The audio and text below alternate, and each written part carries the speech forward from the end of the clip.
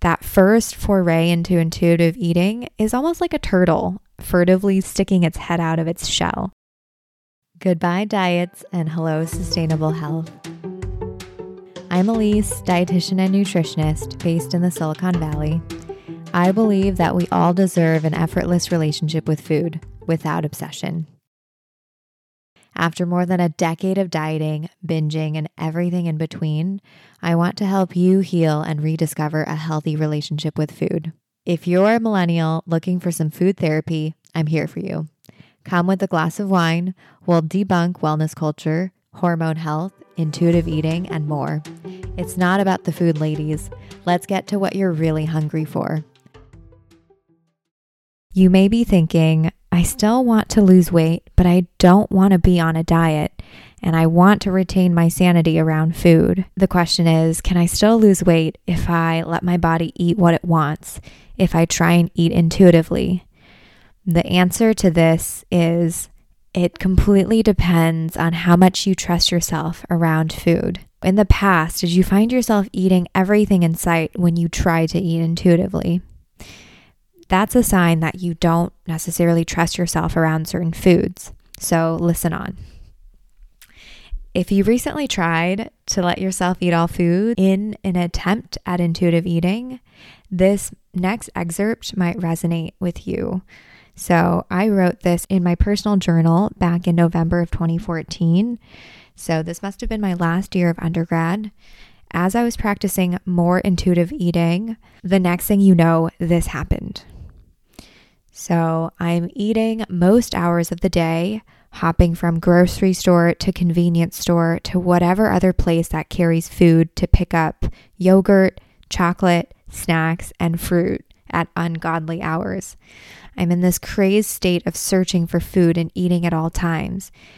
And I'm missing out on club meetings, classes, and yoga just to eat more and become too full to move. Even walking to class is trying and begrudgingly done. Each step momentous. I guess I was too hungry during the summer, too much deprivation, and now the rebound has come. So this was my headspace back in 2014. And I tried. I gave it my best shot. It was not for lack of effort.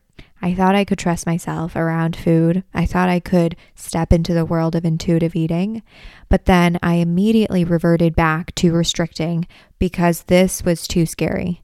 This was too much. I still did not trust myself around food, and this happened. So how could I trust myself around food? How could I let my body eat what it wants when stuff like this happens? In those moments of despair, if you gave a valiant effort towards bettering your relationship with food and it went to complete dog poop, I want you to know that you're not alone.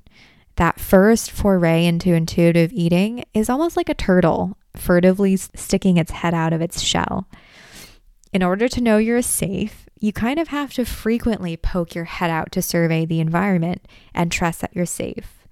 But again, you're just kind of like this turtle trying ever so slightly to trust yourself around food. Better yet, the better option is to go all in and just leave your head out for good for a very long time. Do like a 360 twirl, get a full look at your surroundings, and really get yourself comfortable with the idea and commitment to intuitive eating.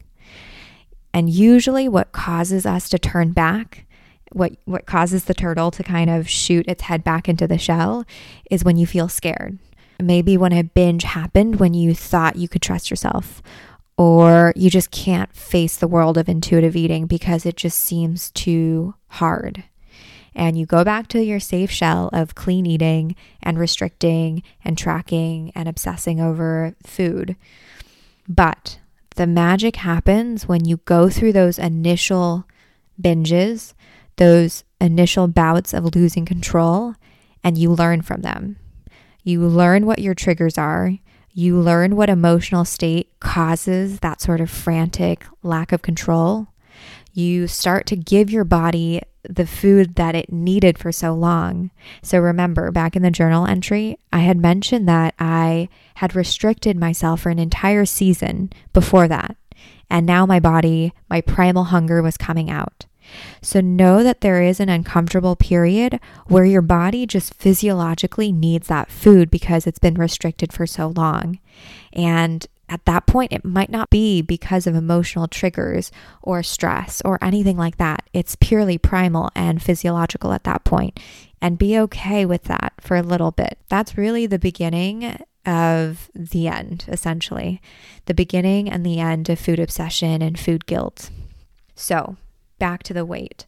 The number one thing I see with my own clients when they kind of step their foot into this world of intuitive eating and food freedom, the thing that causes the turtle, my client, to go back into their safe shell is when the scale starts ticking up and you notice weight gain.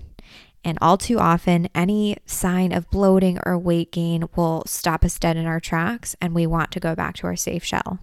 And we want to stop trying with the intuitive eating, because why does that matter if we feel awful about ourselves and our bodies? So the thing about these moments when you want to still lose weight but try intuitive eating, it's almost like this dichotomy. How could you look at the scale and try to trust yourself when the turtle is still in such a fragile, frightful state? The fear being the weight gain, of course. So in that way, if you are feeling fragile and scared, I would rather you almost throw the scale away in the beginning stages, because that's only going to cause more torment to look at the number, to see fluctuations as you try and develop trust around all foods. So I would almost say that you can't really focus on losing weight if you want to try intuitive eating. You can hope that down the line that the weight levels out, but you cannot rest your hope on any weight changes in the beginning. It's only going to stop you dead in your tracks. That's why it's so important to put weight loss on hold while you start this process. And trust me, you're only going to prolong the turtle poking its head back and forth if you focus on the weight. It really could be years and decades if you continue to make weight the focus. So the magic and the trick here is just to reprioritize for this moment in time. Doesn't have to be always and forever, but if you really care about intuitive eating, and this is something that I work really closely with my clients, if they're not ready to let go of the scale or let go of the goal to lose weight, I'm going to be right there with them. With my clients, I'm not going to push them to throw the scale away. That's not my style. My approach is to ask you on a daily, weekly basis, how do you feel? Is the gamble, is looking at the scale worth the emotional turmoil? How do you feel about that situation? Does it cause you to be more obsessive with food that day? If so, is that part of the healing process? Is that detracting? And I never put my agenda on the patient or the client. I just try and highlight what is objective and what they're experiencing so that they can come to a conclusion on their own.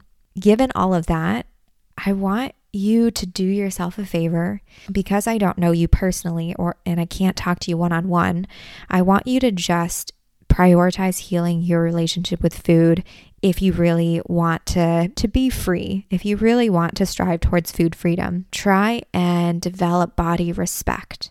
You don't have to love your body. You don't have to accept it at this very moment, but respect it enough to know that you have to give it space. You have to give the goal of weight loss space for now. And what ends up happening to your weight will be much easier to handle on a psychological level. So in the beginning, if you can just reprioritize, start to really develop body respect and slowly embrace your body towards acceptance, then whatever happens with your weight is a side effect. And at the end of the day, the goal is really for you to regain your freedom around food, to get back your life and start thriving. If weight fluctuates in the meantime, let it be. And know that you have support around you, hopefully family and friends, maybe a therapist, maybe a dietitian. So if you want further support, I have one worksheet that you might find helpful that contains some body image reflection questions. You can actually download that worksheet. And of course, you're always welcome to work with me one-on-one. I am taking a very small handful of one-on-one clients right now. So if you're interested, feel free to just go on my website, elisezlu.com, and see what I can do for you and just get in touch. So hopefully you got something out of this podcast episode today. I would so appreciate it if you could rate, review, and subscribe to this podcast on Apple. That would be so appreciated as I continue to pour energy into this podcast. It'll be nice to know what you got out of this episode. So until next time, I will see you all on Tuesday.